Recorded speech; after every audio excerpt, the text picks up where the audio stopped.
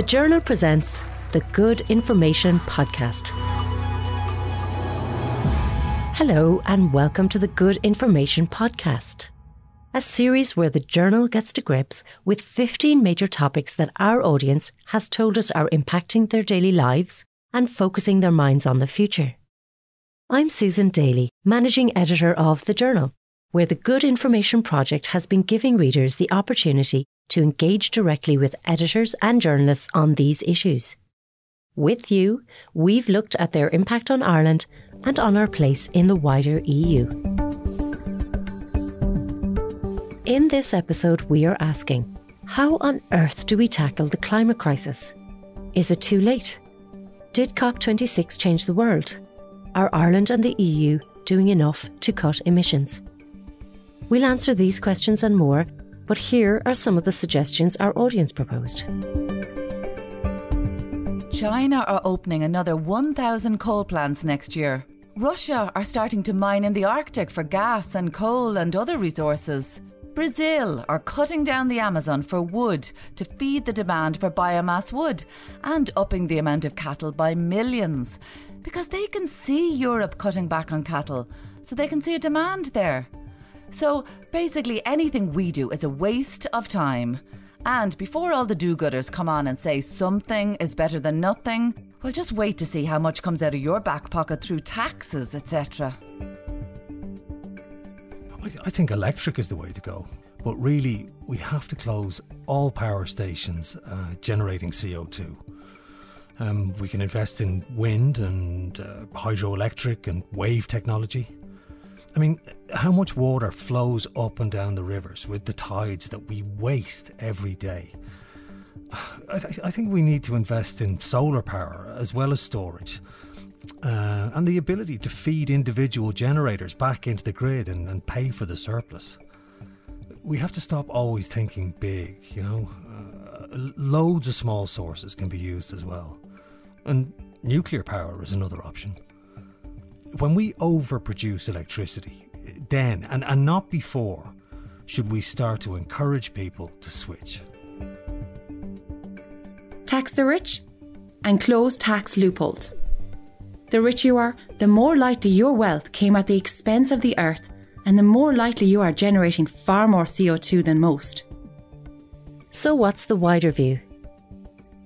Here is Good Information Project producer Carl Kinsella with the details on how Irish citizens are impacted by political statements on the crisis, if indeed they are at all. A poll conducted by Ireland Thinks on behalf of the Good Information Project in October of last year offered a fairly damning indictment of the steps Ireland is taking to combat the climate crisis. A sample of 1,200 returned results showing that 56% of Irish people do not think the Irish government is doing enough on climate, far outstripping the third who do.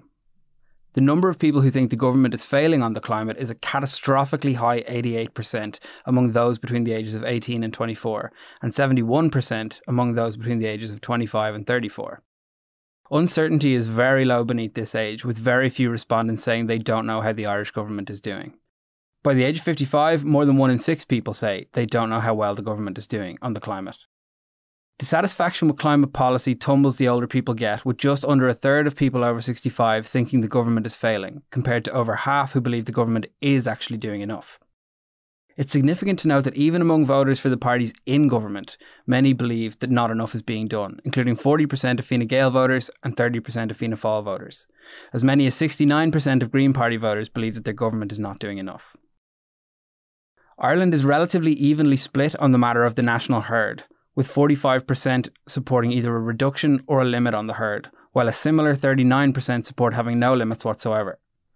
Support for allowing farmers free rein in deciding the size of their herd is unpopular in Dublin at 28%, whereas in Connacht Ulster, 51% of participants are happy with the idea. Those between the ages of 18 and 24 have the least truck with farmers deciding the size of their own herd, only 15% support it. This is more than double in the next age cohort up and continues to increase all the way up to 50% for those between the ages of 45 and 54. Nevertheless, virtually everyone in Ireland has made some change to their behaviour in order to help the planet, with just 5% saying they have done nothing. 87% report recycling more in recent years, and 71% have reduced their use of single-use plastics. A third of people claim to be eating less meat, and 40% say they are buying clothes less often. Recycling more often is the most popular change in every age group but one, with the youngest cohort focusing more of its energy on cutting out plastic. Changes in transport are less likely the older we get. 20% of the overall respondents report using public transport more, and 15% say they cycle more. Only 8% have switched to an electric vehicle, and just 13% use renewable energy to power their homes. Using public transport is much higher with young people, 77% for the youngest cohort compared to proportions in the teens for every generation over 35. Ultimately, more than half of our respondents believe that they are doing enough in their own life to tackle the climate crisis, 55% in fact. A third believe they're not doing enough. Again, deep divisions are revealed when looking at the age demographics.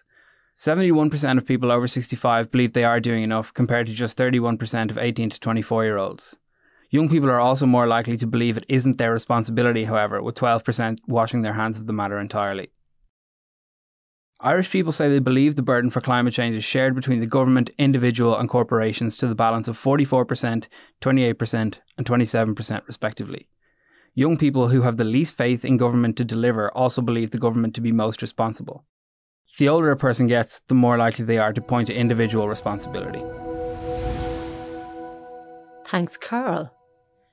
Now, let's get some real on-the-ground information from the journal climate reporter Orla Dwyer, who has been reporting extensively on the crisis and spent much of last November at the COP26 International Conference. Welcome, Orla. Tell me this. Ireland's first carbon budget was signed off this year. Is it ambitious enough? So this depends on who you ask, really. So a carbon budget, for anyone who might not know, they essentially set out a limit on the amount of greenhouse gases that Ireland can emit over a certain period of time. So these are the first ones that have ever been signed off in Ireland, and they cover different 5-year time periods. So the first one is covering 2021 to 2025.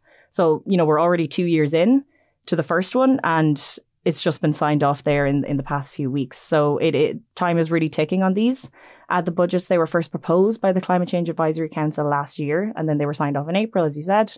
And this was seen as a really big move in itself, as, it further locks in Ireland into this climate action. It sets up a legally binding target that the country actually needs to stick to in terms of reducing its emissions and staying within a certain limit, which is really, really important. The issue people were having was with the limit themselves.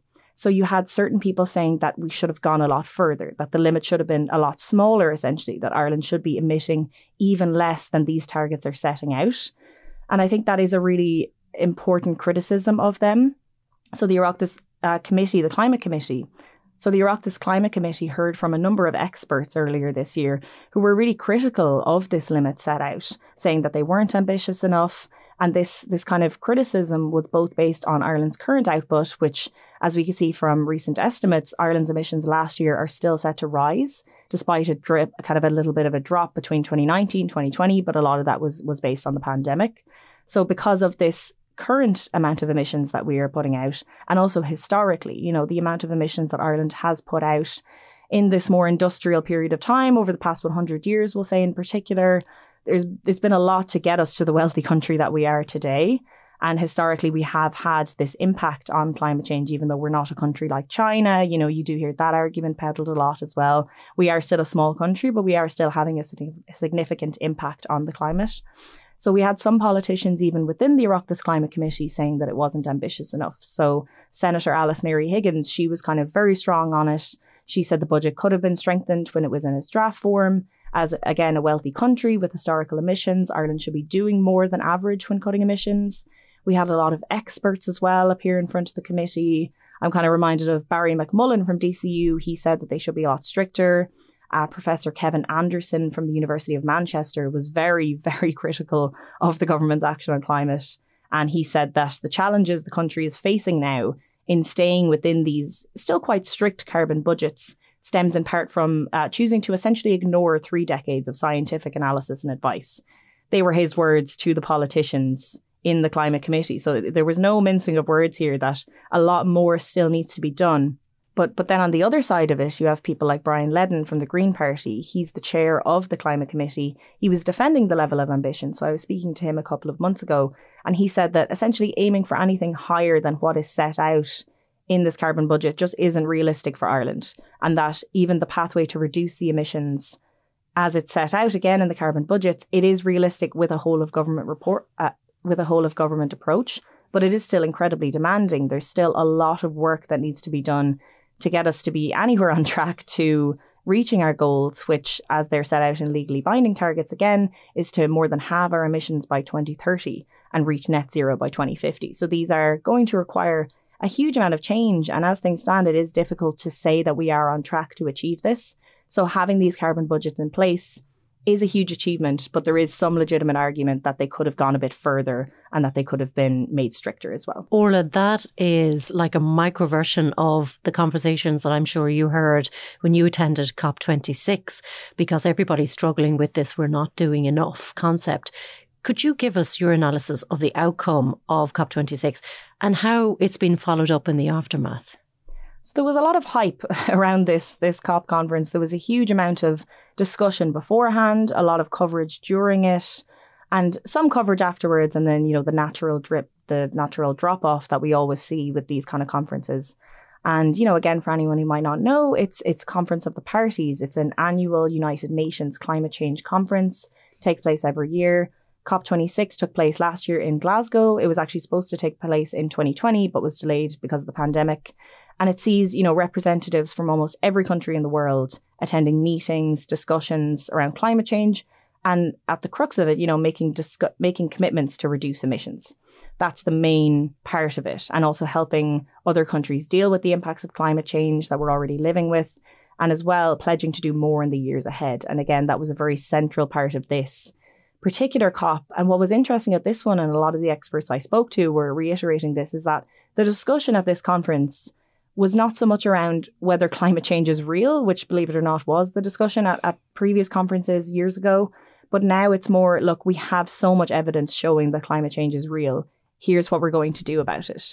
But the issue is that, as we heard from Greta Thunberg and other people who are critical of the conference, there is still a lot of blah, blah, blah.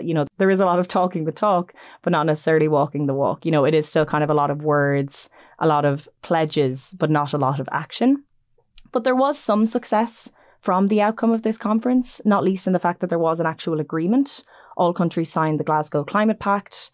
Every 5 years at these conferences, countries try to reach an agreement like this. So you might have heard about the 2015 Paris Agreement. That was the really significant one that pledged countries to stay well below 2 degrees of warming and ideally at 1.5 degrees. And that was really significant at the time and is still really significant now. And it really set the pace for this agreement that was reached at COP26. But, while there were some positives, such as countries agreed to come back next year with new nationally determined contributions. They were previously only every few years, and now they've agreed to come back every year with these new pledges for how they're going to reach net zero, for example, or that they're going to cut emissions by the 50% by 2030. These kind of pledges that are getting more and more ambitious each year, that still aren't necessarily bringing us to where we need to be, but are getting closer and closer to that point. Another part of the deal that was considered a success and might sound a bit silly and not very significant, but was the fact that fossil fuels were mentioned as well in the deal. That was seen as a huge breakthrough because that had never happened before in a COP deal. And again, you would think that that would naturally come with the discussion around climate change, but it explicitly said the word fossil fuels in the final agreement that was signed off by every country in the world, from ever Saudi Arabia, China, the EU. You had every country saying, I agree to do this. And that was really significant. And there was a bit of controversy as well. There was a last minute wording change. China and India, they were calling for a change in the wording around coal usage. So this was, again, sounds not as big now, but at the time it was very significant and is still significant in terms of the final deal. But the final text, instead of calling for accelerating the phase out of coal, it calls for countries to phase down coal usage, which doesn't really mean anything, is kind of what the experts I was speaking to said, is that what does phase down mean even? That was kind of the main criticism, is that these watering down of significant words and really crucial parts of the agreement, they're not going far enough. We still have a long way to go to get to this point. And I spoke to John Sweeney from Maynooth, who's been to many a COP conference, probably, among the most people who have been to the most COP conferences. But he said, the final text did have some positive aspects, but that the wording around fossil fuel subsidies and coal in particular, it didn't really compel anybody to do anything, is what he said, and that the fossil fuel wording was, quote, watered down to the extent that it's pretty meaningless. So again, there was some criticism from activists, from academics, from experts in the field.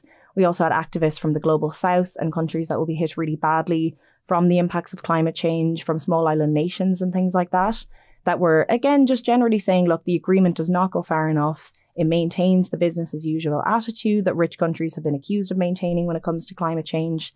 And it just isn't bringing us to where we need to be. It isn't going to get us to limit global warming to 1.5 degrees, which again is the point beyond which the disastrous effects of climate change are exacerbated with each degree of rising. They're going to get worse. And we know that. And the agreement that was signed at COP26 doesn't bring us to 1.5. It brings us to more than that. So it was a really significant deal. It was a really significant conference, but there's still a long way to go. And, we have COP27 later this year in Egypt. So that'll be really one to keep an eye on as well in terms of looking ahead. And then more so in how things have gone since the conference then. Again, it's kind of what you would expect in that things to a certain extent have gone back to normal. But what we have seen in Europe anyways, with the war in Ukraine, Russia's invasion, is that there's been a lot more discussion around energy security, getting off fossil fuels, moving to more renewables. And that has been a really, really important part of the climate discussion. But one thing that caught my eye from COP26 is that more than 100 countries signed a pledge to end deforestation by 2030, which is 8 years away. There's not that long to go. Deforestation is still a huge issue. But there have been a few reports in recent months saying that there's been little evidence of progress in stopping deforestation, in halting this issue last year, despite this commitment. So there is still a long way to go and a lot to keep an eye on in terms of these pledges. The other one was to, cut down on methane as well. That'll be another really important one to keep an eye on and to kind of track. So we're still not where we need to be, but it was still a very significant conference and, will still be something to keep an eye on in the months ahead. Thanks, Orla. And significant moves within, this conference, we got everybody to agree on something, but in terms of the speed to getting us where we want to be, maybe not as impressive. And if we were to zoom back in then from the United Global Nations commitments, where does Ireland's climate goal ambitions sit in the context of the EU bloc? And are we still failing to meet our commitments? Now, you kind of indicated we might be. So the EU, they've set out legislation to reduce greenhouse gas emissions by at least 55% by 2030. That's the most up-to-date one. They previously had a target of 40%, but with updated policies in the last few years, this has risen then to 55%. And the long-term goal, which again is what the scientific evidence shows us is needed to maintain a livable planet, essentially, is to hit net zero emissions by 2050.